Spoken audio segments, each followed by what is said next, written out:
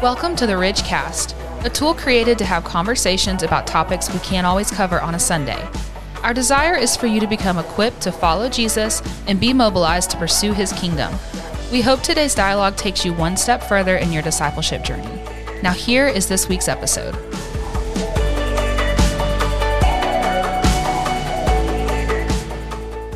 What's up, everybody? Welcome back to another episode of the Ridgecast. I'm so excited to be back with you guys today, wherever you guys are at right now, driving around, at home, maybe working on some stuff, or maybe out on a run. I'm so excited for today's episode. Over to my left, I'm really excited to be joined today by a return offender, our lead pastor, Chan Mitchell. Hey, David, it's great to be here again with you today. And as we're recording this, today is February 14th, so I want to wish you a very happy Valentine's Day. Man, that was all I wanted out of today. That was all I was looking for. That's for you, buddy. Man, that's it. Man, well, sneaking on over here to my right, I don't know why I'm saying left and right like you guys can see that, but to my right is a new guest to the podcast. We've got Mr. George Sterling. Hey, David, thanks for having me. It's honestly an honor to be here and fellow Liberty University member. So yeah, we're pretty much brothers. Alumni. Yeah. I think that's the word, right? Yes. Alumni. Cool. Well, wait, are you about to say that you didn't finish? No. That's okay. I gotcha. Well, hey, yeah, George, it's great to have you on the podcast. So you want to tell us a little bit about yourself and introduce yourself to our audience a little bit? Yeah. So I came from Florida. I now moved up here into the Blue Ridge area. Gosh, probably this past summer of 2021, but we actually have a really good relationship with the Ridge. I used to come up in the summers with our young adult ministry from Orlando, and every time we would visit, Pastor Chan was always gone every summer, and I guess he was on vacation or something. I don't know. Vacation season, man. Come on. Yeah, well, everyone kept telling me, "Oh, he's so amazing," and I was like, "Yeah, I would love to see that firsthand." But it's like the Wizard of Oz. Yeah, no one sees the wizard. But honestly, we had a relationship with the Ridge, always loved it, just kind of felt like a home away from home. And then this past summer, we moved up here, and we were actually attending the Ridge, and it was awesome, got plugged into a journey group, and they were amazing. I totally felt welcome right from the beginning. But then this really cool opportunity happened where First Baptist Church of McKaysville in Copper Hill reached out to me, heard that I moved to Turtletown, Tennessee. It's about 30 minutes from Blue Ridge. Shout out to T-Town. Yeah, T-Town. Everyone laughs when I call businesses, and I'm like, "Don't laugh. We're from Turtletown." They laugh every time, but I haven't seen a turtle yet. I don't know how they got the name, but from there we've continued a relationship, a friendship, and so it's just an honor to be here to join this podcast and the conference. And so at this point, I guess people are hearing this after the conference, but I'm already going to say it. It was amazing. Even though it hasn't happened as I'm saying it, but as you're listening, it was amazing. We know it's going to be amazing. Yes. So, hey, can I just say something real quick? George is mentioned First Baptist McKaysville, a church that we love and love the pastor over there, Pastor Matthew, just a great friend. Love what's going on over there. Excited, and I think this could be just the first of many times that we have this really neat partnership with First Baptist McKaysville, doing ministry in a town that we all love, and so this is really cool to be able to do this, and I hope we can do it again. Well, it's really cool too because your family have been in that church for years. Yeah, my wife grew up there. The way I see it, because I like watching The Office, there's an episode where one of the characters speaks in front of hundreds of people, and then Michael Scott says, "I influenced the man who influenced many." And so now I feel like I'm influencing your family, who influences you, which influences the Ridge. So really, I guess you could say I influenced the Ridge. Wow, the power of influence, the voice of influence. Yeah. that was like full on Inception for me right there. Like there were several layers. There's going to be people listening to this and be like, I have no idea what he's talking about. Yeah. Like if I was listening to this, I would have to hit like the skip back 30 seconds part and then just listen to that again. The point is God is moving in our community. Yes. And it's awesome. There you go. Man, that's awesome. Well, hey, so we kind of already have hinted at it a little bit, but we're talking about something that we do annually here at the Ridge called the Revive Conference. So it's a conference that's centered around marriage, centered around the biblical understanding of marriage, but it's an interesting name to call something like that. Revive. And Jan, you want to explain to us maybe why you guys chose that name, why go with that language? Yeah, absolutely. It does have a little bit of history. Several years ago, when we were talking about the possibility of just investing resources and time and teaching into marriage, this idea came up. Really, the word then was revival. And, when I was a kid, I remember, you don't see it as much now, but when I was a kid, a little bit more you would see like camp meetings, revivals, tent meetings. When I was a kid, we used to have several churches come together. Actually, First Baptist McKaysville was one of those churches. Wow. Come together with about 20 or so of the churches, and we would have area-wide revivals in one of the gymnasiums. And I remember that's when I was 7 years old. I was actually attending a revival when I just felt the Lord calling me, and I went forward, talked to my pastor, and prayed to receive Christ. And ever since then, as I've been understanding what is a revival, and a revival basically is just an opportunity to revive our spirit, to revive our faith, revive our passion for the Lord. It doesn't necessarily have to be done in a camp meeting or even a church service. It can be very personal, but it's always just a revival of the Holy Spirit within us. And so many of us can relate to that because there have been times where perhaps our faith felt a little flat, maybe even dead. And then through some set of circumstances, we experienced kind of a personal revival in our faith and became passionate for the Lord again and passionate for His Word again. And that word revive, David, is kind of an interesting word. It really does mean to restore to new life, restore to new strength. If you think of someone who is in the middle of having a medical surgery or operation, and then all of a sudden to use a medical term, they kind of flatline. Everything ceases at that point. The operation, the procedure stops, and the main focus is to bring that person back to life, to restore life back to them in that moment. And so as we were several years ago kicking around this idea of revival in marriage, it just seemed to take root. It just, you throw ideas on the wall and some of them stick. And this was the one that really stuck really well. And so what does it mean to bring revival to our marriages? I mean, we kind of understand it in our faith, but what does it mean to experience a revival in our marriages? A lot of marriages today are unfortunately on life support. They need restoration. They need new passion. And so that's really the heart of this conference. It's about bringing life-giving and hope-renewing revival back into marriages. And throughout the conference, we just talk about several ways to do that, how to have a Christ-centered marriage, how to have clear communication, and how to have unity in marriage, and so many more items. These are just so important when it comes to bringing that revival back into our marriages. So that really is the heart of the conference. Yeah, and I think what we want to do today in our conversation is we really want to take that heart behind the conference and we want to import that into our conversation today. Because like you said, so many marriages are on life support. There are people who are really considering calling it quits, and then there are people who find themselves in a marriage now where, after years and years of drifting apart, they feel more like roommates than they do spouses again. They just haven't legally gotten divorced, or they haven't, separated for whatever reason. And, that's not our heart here at the Ridge for those people's marriage. And we don't believe that that's God's heart for that marriage either.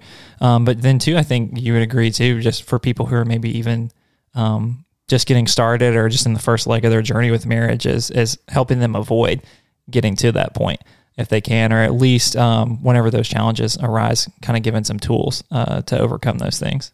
Yeah, so many people, and George, you probably agree with me, so many people kind of get into marriage and they don't have a lot of those tools that you're talking about. Obviously, they don't have the experience to go along with it. And sometimes we get these preconceived notions about what marriage really is, and we get our cues from the wrong places, from the media or somewhere in the world or whatever it might be. And we can find out pretty quick that those cues, that knowledge that we gained doesn't always work or translate in real life marriage. Mm-hmm.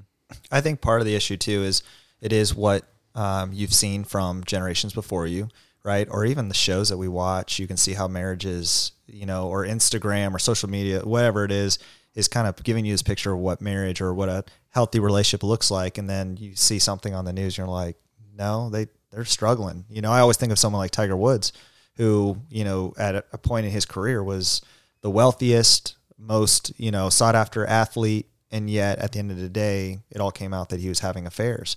And I don't know if, I was watching a documentary about it actually the other day, and a lot of it was he saw apparently some of his older colleagues and his father and some of his friends where they were living that type of lifestyle behind closed doors.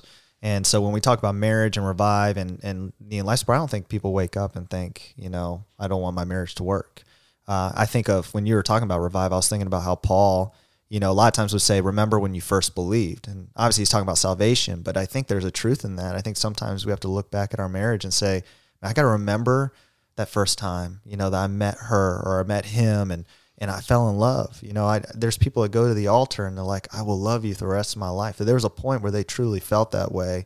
But unfortunately, something happens either because we're intentionally either hurting our marriage or we're, unintentionally doing it, and you just don't realize that those little things add up. And so I think that's why, as today, we want to talk about having a Christ-centered marriage, why it's so important, because what the world has to offer us is going to point us in a completely different direction. Well, George, I think you really hit it right there. And really both you guys, I don't think anyone wakes up one day and thinks, man, I am just going to eviscerate my marriage today. Like, I'm just going to just crash and burn in this thing. Right. I don't think anyone walks down the aisle thinking, I'm going to do this 5 or 6 years, or I'm going to do this 10, 15 years, and then I'm going to hang it up and it's going to be, really brutal. Nobody thinks that, but it's a series of, maybe small or gradual choices along the way to either pay attention to certain things and maybe not pay attention to things that you should. Yeah. But that's generally the vibe I get in most conversations too. And then, like you said, whenever we have the wrong target, when we have the wrong vision of what it should be, and we're taking cues from television or from movies or from whatever media source has our heart and our focus at the time. The thing about those things is, they're not real. They're fantasy. It's not the reality. It's not what is in front of me, every single day. I heard a pastor say something where he was like, the thing about Hollywood that makes it so, that really draws our heart and our focus is because it's just so not real and it's so foreign. That's why we have to play act to make it like that. But yeah, I think this would be a good time just to, to begin talking about, now that we have kind of discussed, this is where these things come from. Why is it important to have a Christ-centered marriage? Why is it important to have that at the center rather than take these cues from media or from culture that are around us? Why not make, finance, or why not make romance, or why not make, fill in the blank, the center of marriage? Why make Christ the center in you guys' mind? I think to answer those questions, really the first and the best place to go really is the Scripture, and to begin to understand, excuse me, to understand what was God's design for marriage. Was it designed just for our enjoyment? Was it designed for some kind of pleasure that's all ours? Why did God give us marriage? Was it because we were lonely? Why did He give us marriage? And what I find when I look at Scripture, both Old Testament and New Testament, that there was a very specific purpose for the way God designed marriage. And beginning in Genesis chapter 2, as a part of the creation story, we see that God created Adam and Eve, man and woman, and in that portion of Scripture between verses 18 and 25, it says that a man shall leave his father and mother and cleave unto his wife. And that word cleave is just a really interesting word. It actually means to be intertwined. It means to be almost braided together. And so God's design was for two people to be so intertwined in their life that they actually become one person. Now, why is that important? It's important because everything that God created, it somehow reflects His glory. It reflects who He is. And so as we dive even deeper and learn who God the Father is, who God the Son is, and the God the Holy Spirit, we see that this is 3 in 1. And we're not here to talk about the Trinity today, David, but we see this importance of being intertwined, being one, there being unity together. And so right away we begin to see that marriage is something different. It's something more than just my happiness. It's something more than just about me being complete or even feeling fulfilled. This is about two separate lives becoming one flesh, becoming one together so that we can better reflect the glory of God. And so I think first and foremost, we need to understand that marriage was created to glorify God. Mm-hmm. And, there's some other passages in the New Testament that kind of flesh that out a little bit when it talks about the role of a man, the role of a woman in marriage, and how their faith plays out in that role. And we see in Ephesians that marriage represents the relationship between Jesus and his church. You see the same thing, George, in that? Yeah, well, I was thinking about that as you're speaking, so great segue. Thank you for leading me into that one. But I was thinking this, because I know your word for this year, what you guys were even focusing on has been unity. And there's so many times in Scripture where it's talking about how there's the bride and the groom. And we're the bride, the church, right, his people.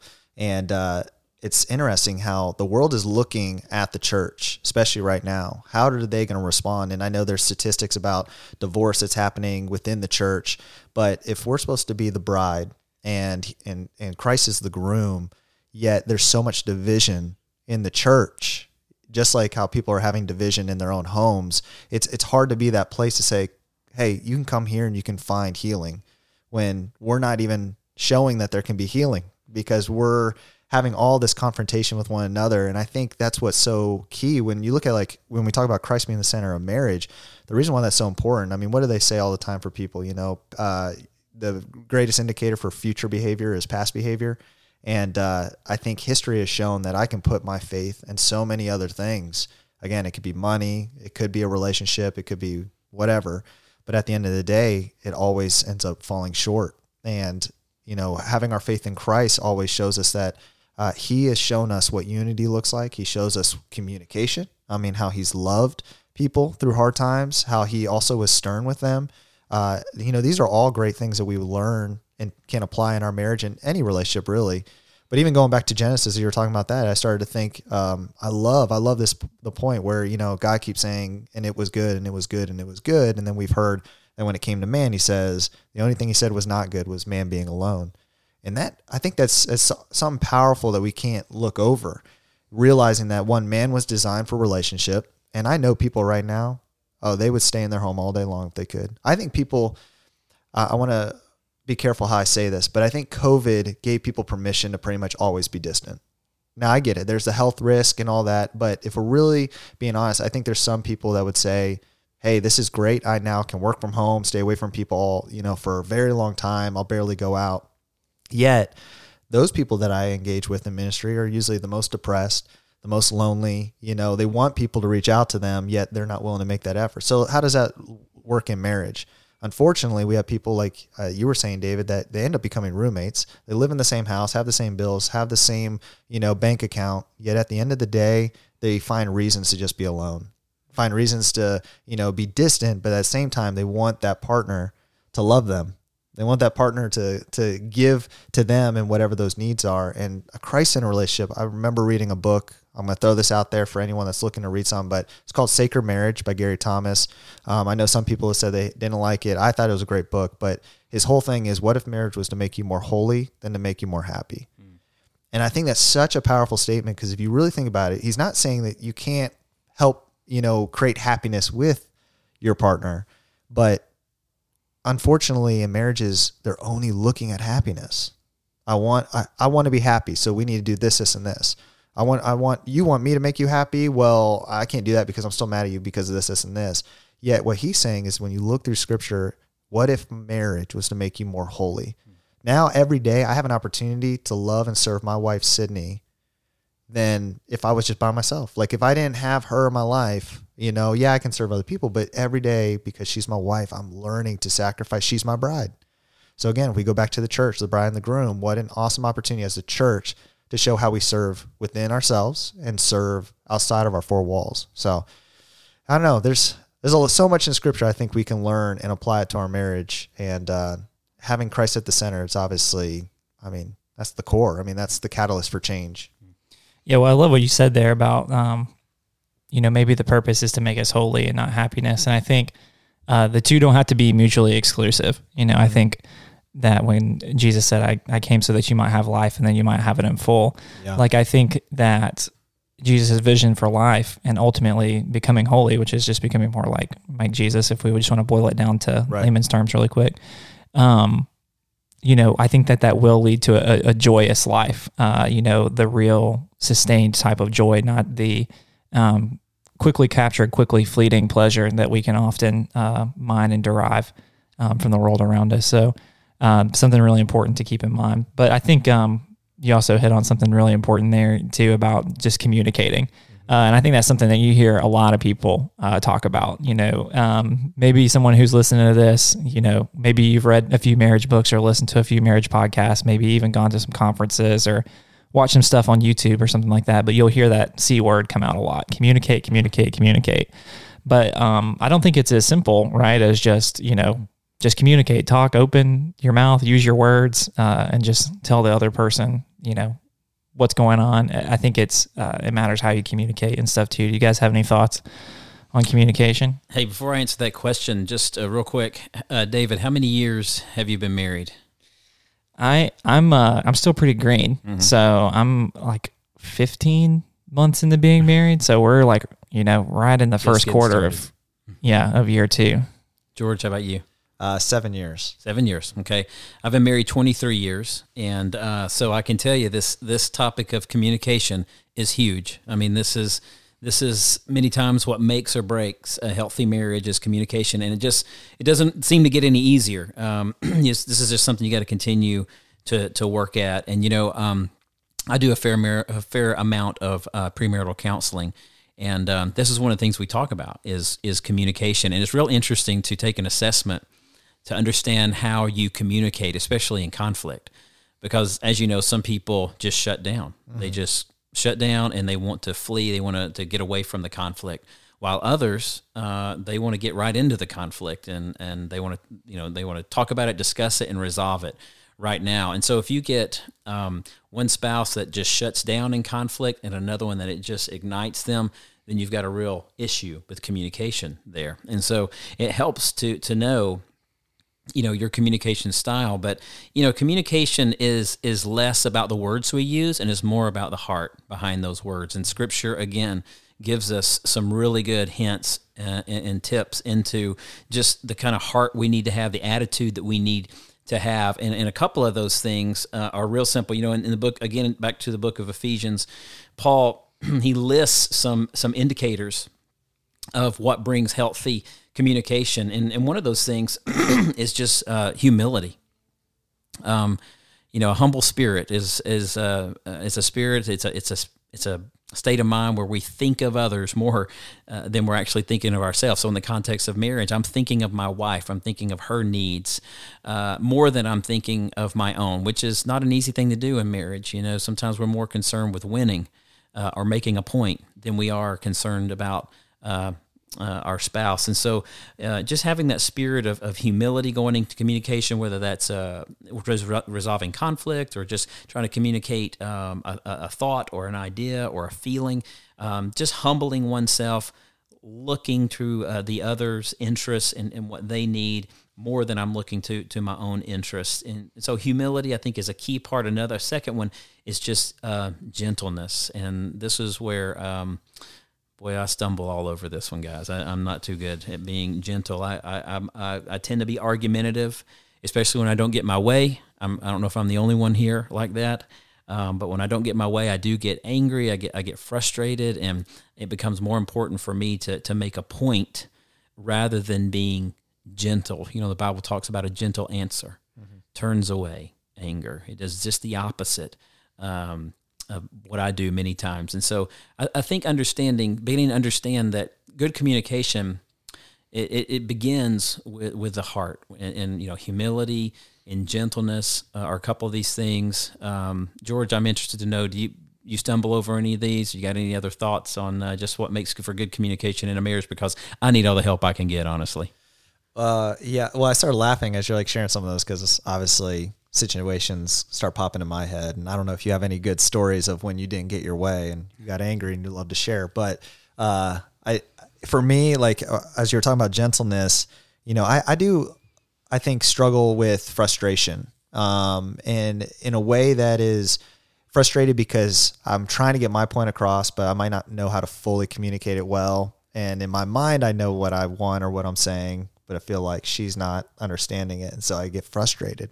And you mentioned like the two different types, like one who might want to run away, one who's like, no, let's keep going at it. That was something that Sydney and I really faced early on, even when we were dating. And I'd say we still wrestle with now. I would say I'm more of the person that eventually says, all right, I'm done, because I feel like either we're getting too upset.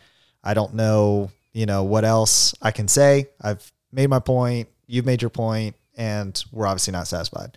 And so I'm normally the one that says, let's kind of step away from this. And she's more like, no, let's figure this out. I want to figure it out now. And honestly, she's just really good at arguing with me. And, and I say that in a funny way, like she's just really good. And I'm like, you make really good points. Stop. I don't want to agree with you. And sometimes, I've found myself arguing, you get to a point where you just start arguing. Have you ever dealt with that? You're like, I literally am just trying to prove a point and it doesn't even make sense anymore, even in my mind. At the conference, I use this example of kayaking. My wife and I love to kayak. And a few years ago, we bought this tandem kayak, right? And typically she's in the front of the kayak paddling, I'm in the back. And, it's real interesting because we have two different styles when it comes to kayaking, George. Yeah. It's really, I just want to get from point A to point B and I want to get there as quick as I can. I don't know. I'm just built like that. Typical guy, I guess, where my wife enjoys, kind of zigzagging, looking at, the trees or the flowers or the birds or whatever. It's just it's an easy stroll.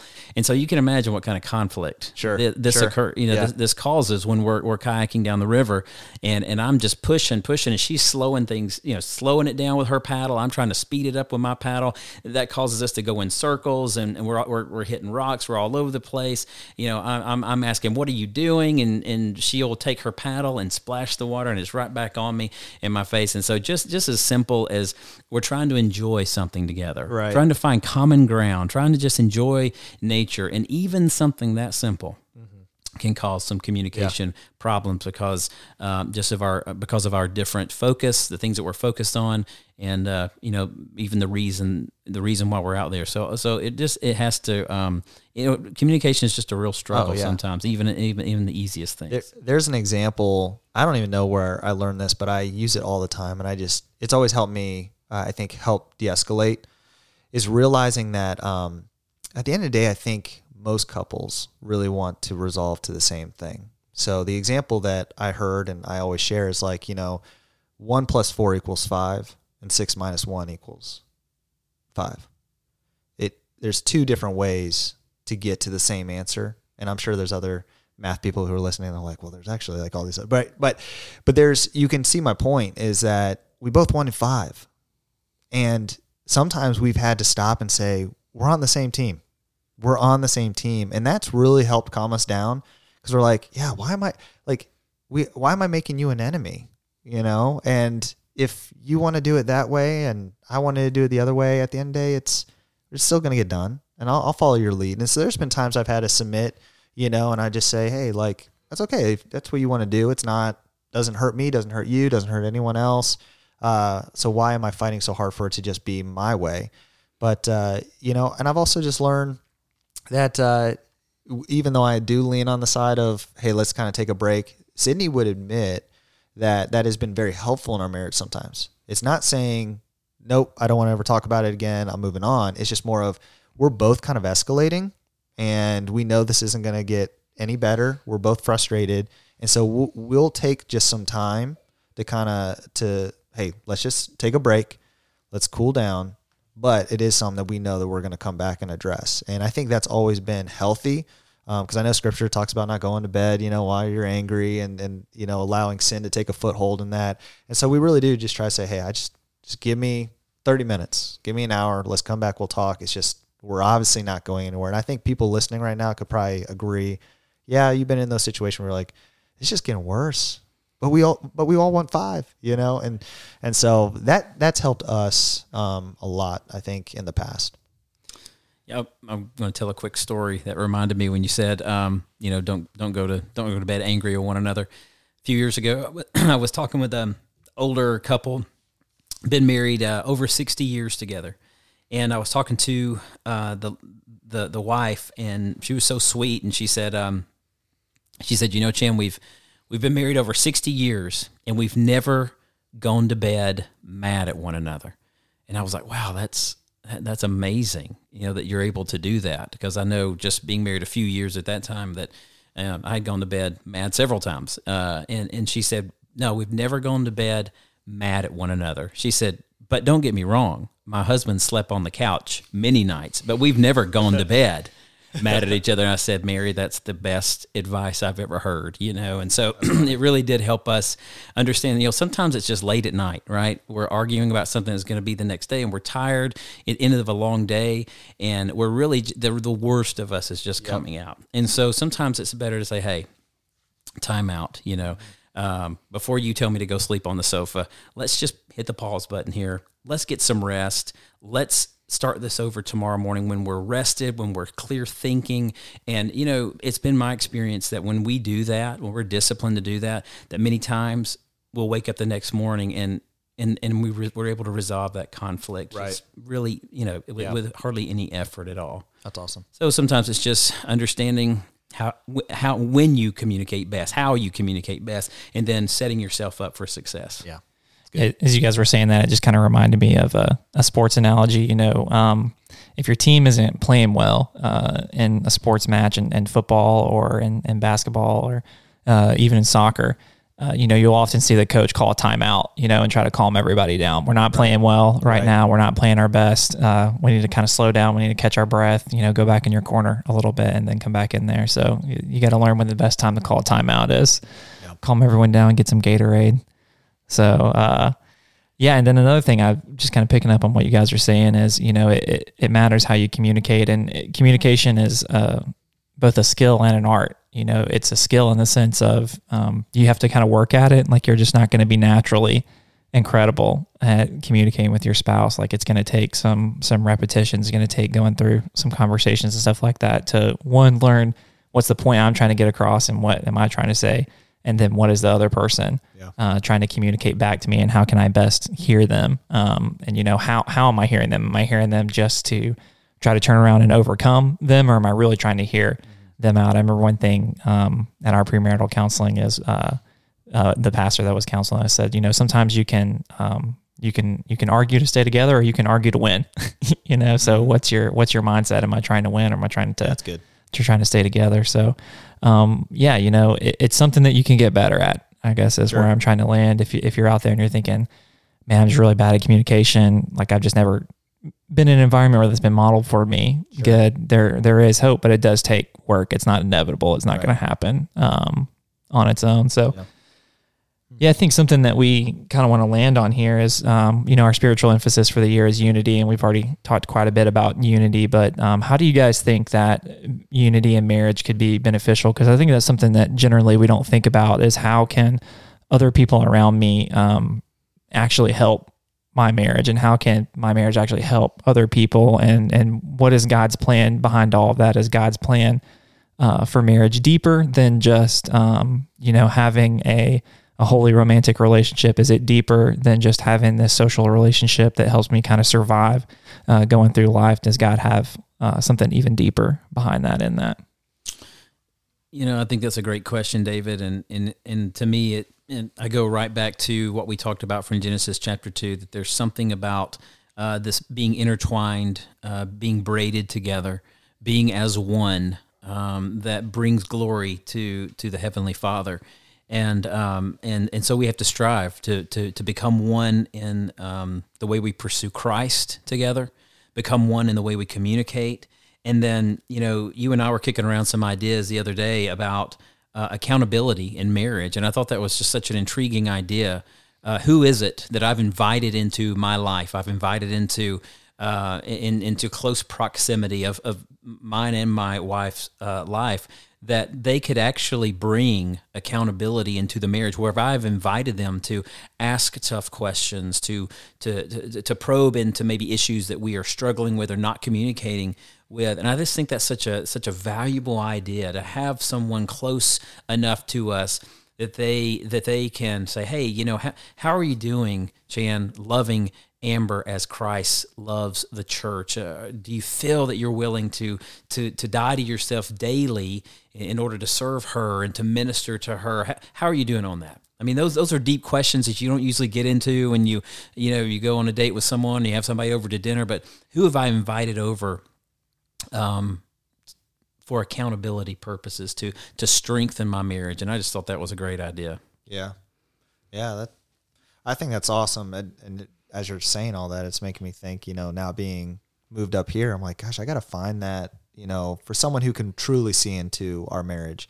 Because I could probably still reach out to relationships back in Florida where I came from, but, it's better when you can have people who really see your life, right? That they're living the day to day, the week to week. And, having that is so powerful, because I think the truth is most of us really deep down don't want feedback or criticism, because that's what I was going to say. I was like, our tendency is not towards accountability. You don't want people to really call out whatever they see, but I think maturity and realizing, I'm not the center of all this, and I need someone to see my blind spots, my areas.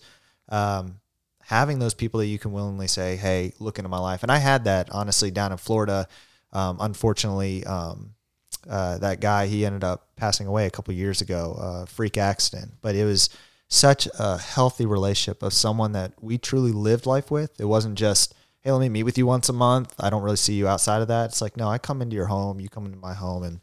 And from there, we would have honest conversations, about marriage and just your relationship with the Lord, even as an individual. And so, I'm grateful for those people who say, you know what, I would love to do that. I'd love to look into your life and see how I can help, as well as they're open for you being able to do that to them as well.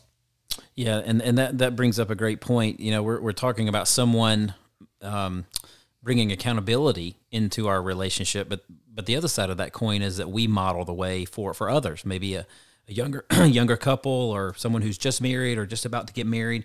And I remember this instance from a good friend of mine. This has been years ago. He lives in Kentucky, but he's always been a disciple maker. He just loves pouring into people.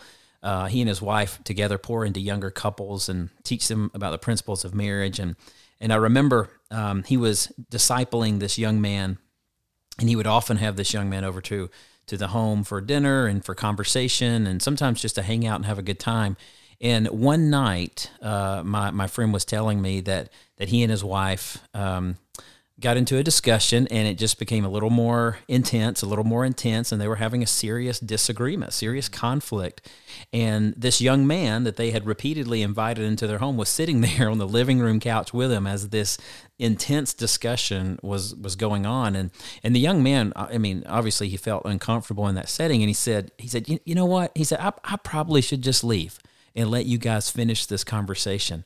And I love what my friend said. He goes, no, don't leave. You need to see how a godly couple work through conflict. You need to understand that there are times, even when two people pursuing Christ with all of their heart, they run in and they bump up against a conflict or a disagreement or a difference in perspective, and they have to work through that in a godly way.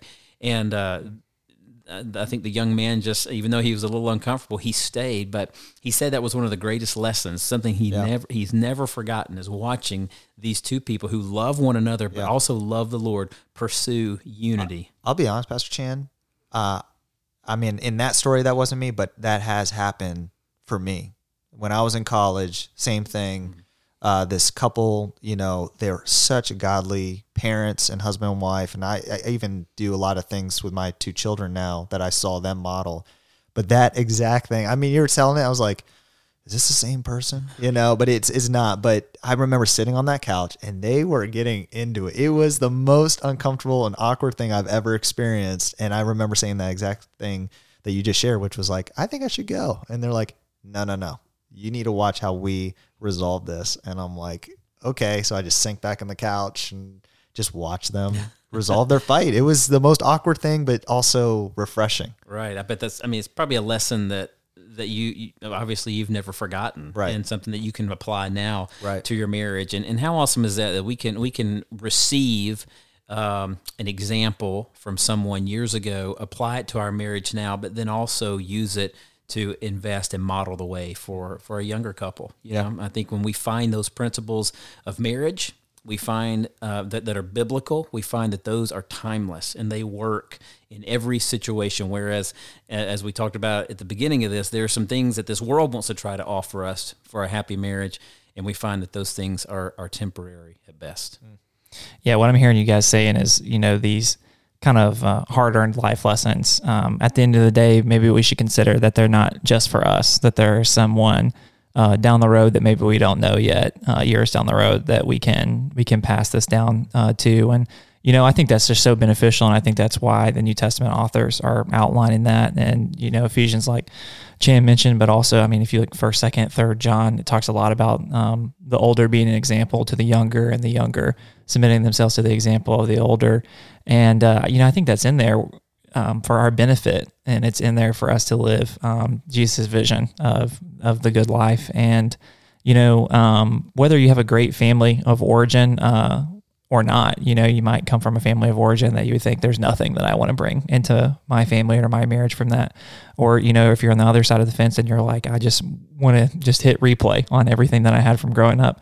I think it's always beneficial just to see another perspective and to get another viewpoint for how people can pursue Christ in marriage and in family and in the home, and how that all comes out. Because, what I'm really hearing you guys saying is there's a deeper purpose behind marriage, which is modeling Jesus' love for us, for the church, for people, and the way that we love one another. And it takes more than just one person to do that. What's that saying? Christianity is more caught than taught. Yeah, I've always heard it in leadership, but I mean, I would definitely agree with just following Christ in general. Well, I'm sure we could just apply that to anything, right? That, if I see something modeled, it's going to be more caught than taught.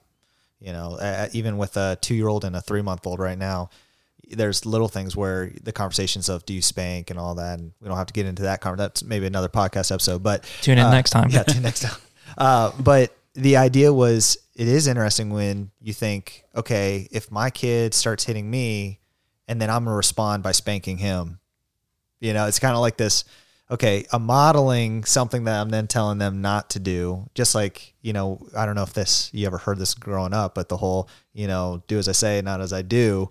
And I think that happened with my grandma and my mom. Like, my grandma would smoke cigarettes because this was back in the time when it was supposed to be cool and didn't hurt you. And, but then at the same time, like, my mom's like, well, I'll start smoking then. It's like, no, you're not going to smoke. And it's like, well, how can you model that, and then tell me not to do it? And so I think there's a credibility as a married couple, especially when you start to have children or you're speaking into a younger generation, that have that credibility. So that couple that I sat through that argument, there was many moments where they earned a credibility and this relational equity where I said, when they speak, I'm going to listen, because there's really 2 ways that you can learn, right? There's either going to be from experience or it's going to be from wisdom, which is learning from someone else's experience. And I want to be the person that's more on the side of, let me learn from you, so I then don't have to experience it myself. I don't want to experience a divorce. I don't want to experience an affair, but there's people I know that have gone through that, and I can learn and have some wisdom in that. And so I think it's having also honest conversations with people who have gone through some stuff. And so the younger generation too, I mean, wow, they are getting so much information every single day at their fingertips that is telling them what relationships should look like.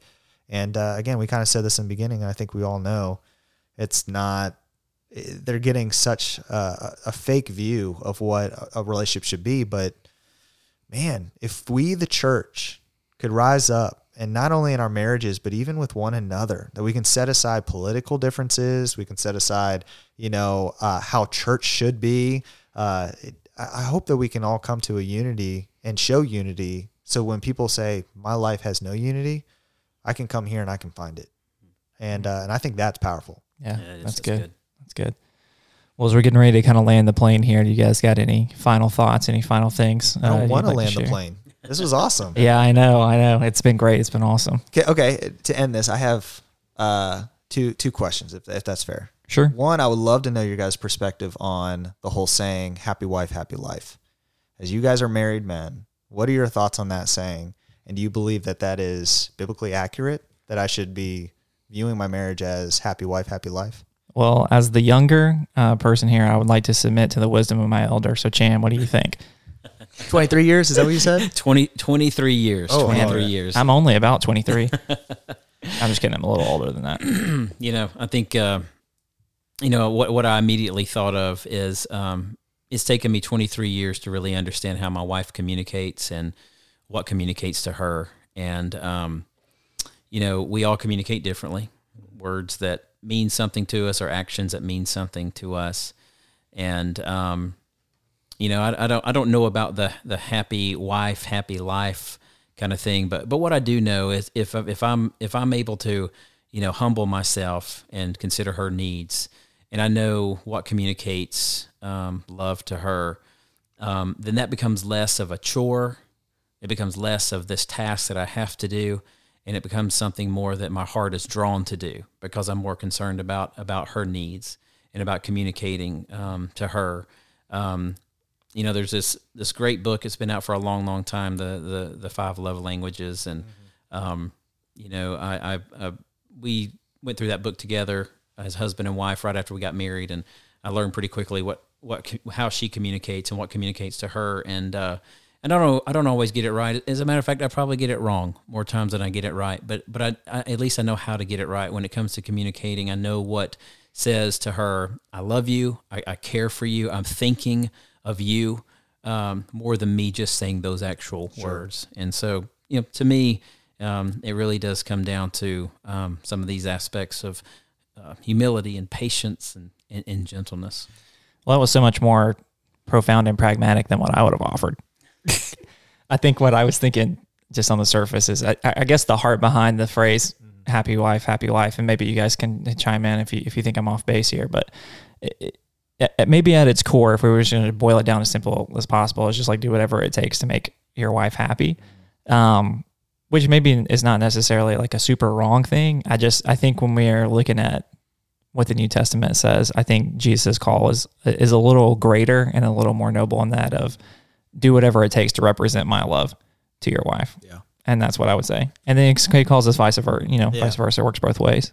I think I find when people say that, because I've had a lot of older men would say that to me, like, hey, lesson I learned is happy wife, happy life. And shots fired at the old guys, man. Yeah. Well, they're the models, right? They're the ones that were supposed to model it for me. And okay, on a, I guess, more serious, funny note, whatever, my dad passed away when I was 14 months old. And so I never had another man really come into my life as a father figure. So it wasn't until about college that older men started to become more of an example for me. But it is true, as we talk about, like, being that model, well, I had to look somewhere. And I would always hear that happy wife, happy life. And to me, the more I read scripture, I was like, I don't see how that's biblical. I just don't. Now, again, I'm not saying not to try to make my wife happy, but I know there's also another saying, and I people come up with these sayings because they rhyme and they sound good, but I'm like, I think there is truth to it, but they say happy spouse, happy house. And I don't know if I would still fully say like whatever, but the point is that I ask you guys that because I think biblically, it is about serving and honoring one another and loving one another. But when the focus is so much on, if I just make her happy, really what I'm trying to do is avoid confrontation. Okay, let me just get that done, because if not, she's just going to nag me about it more. So happy wife, happy life. I'll get the dishes done, or I'll do that. And again, those are all like, I want to do things that will make her feel like, wow, he really loves me, whatever that is, because the love languages are different. Pastor Chan, I don't know if you've experienced this, but with the love languages, I always find that I almost express my love in the way that I would have wanted love. Exactly. Yeah. Instead of, Right. okay, what is her love language? Instead, I'm like actually trying to operate out of what I want. So gift givers, like people who love to get gifts, almost will go and want to give gifts to other people, but to those other people, will be like, I don't feel loved by gifts, but they're giving out of what they wish they would receive. So I don't know. Anyways, I was curious your thoughts because I think in our culture today, I hear that a lot, especially in the church. And maybe I'm wrong, off base. Some men might say, well, this is really what I mean when I say that. But yeah. Yeah, I mean, I think we agree there's a lot of nuance Yeah. in there, and that's the tough thing about blanket statements. Yeah. So do you have a second question too, or was that I do, if that's okay. No, yeah, that's fine. I didn't know if it was hidden. No. Somewhere I in think there. this is a good one to end the episode, unless you guys have something else. For our listeners, do you have a marriage hack? All right, a marriage hack, something that you've learned that you're like, hey, I think this is great, and I can start first. All right, and this is, I think, a really good marriage hack for probably a new relationship or engaged or newly married. But most relationships really have communication problems around finance. And so something that Sydney and I learned early on that I would consider a marriage hack is I would see on our credit card statements, okay, 20-something bucks TJ Maxx, or this much from Target. And it created conflict because it was like, okay, you didn't need that t-shirt, you didn't need to go out and get that. And so as we were processing through that and always finding that every little transaction to us was just hitting, it was just head to head, right? So the hack that we came up with that I think has worked really well is we looked over our budget, looked at how much we made, bills, all that stuff. And in our budget, we said, George, you get $100 a month. Sydney, you get $100 a month. Whatever you want to do with that $100, all you. No questions asked. You want to go get your nails done. You want to go buy that nice shirt from TJ Maxx or get that Starbucks drink. Cool. Same with me. No questions asked. But once it passes that 100, that if I came and like we start talking about like, whoa, like you spent over $150 on some luxuries, things like that. We started to have conversation, and then it wasn't always every transaction. It was like, hey, you have some money that we've put aside that you're allowed to use when you go out with friends, all that stuff. And honestly, it helped us out a ton. It really did, because we just knew I have a limit. Instead of before, there was no limit. Yet I started to question, she started to question, why are you purchasing that? Good use of communication and boundaries. In my super limited marital experience, I guess my one would be, and I picked this up from our premarital book that we had called Ready or Not, Scott Kardashian. It's good.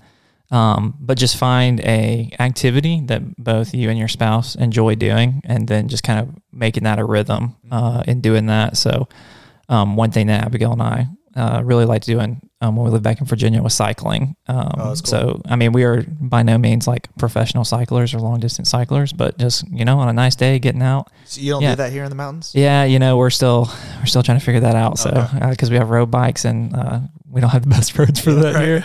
More likely to be roadkill. But just find an activity that both you guys like to do. We've been doing a lot of hiking since we've been out here. I've noticed that. Yeah. Following you all on Facebook, I'm like, oh, they're going out again. That's so cool. Yeah. Mine may be similar to that. One of the things that Amber and I did early on was, we don't realize the expectations we bring into marriage, expectations that come from all the cues that we pick up, that this is what I think a wife should be like, and what I think she should do. This is what I think a good husband should be like, and what he should do. And, he should look like my dad or my grandfather and behave as such. And so we bring into marriage all these expectations. I liken it to come into the altar, and each of you have these big black duffel bags full of all these expectations that you've picked up about what a good marriage should look like.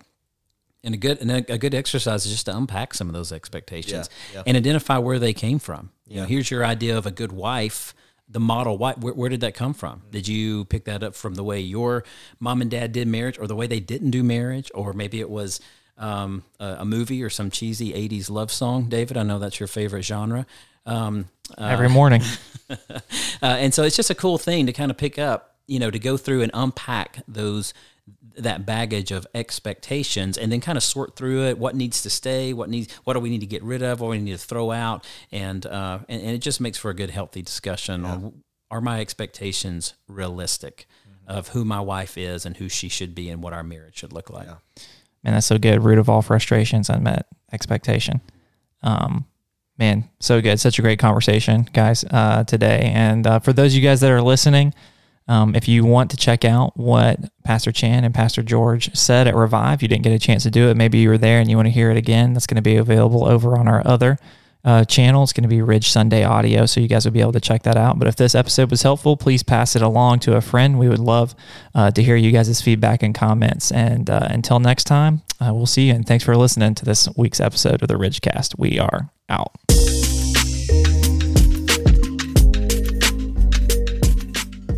Hey, thanks for listening to the Ridgecast. If this episode was helpful, please feel free to share it with a friend. For more information about The Ridge, visit us at theridge.cc or follow us on social media at TheRidgeCC. See you next time.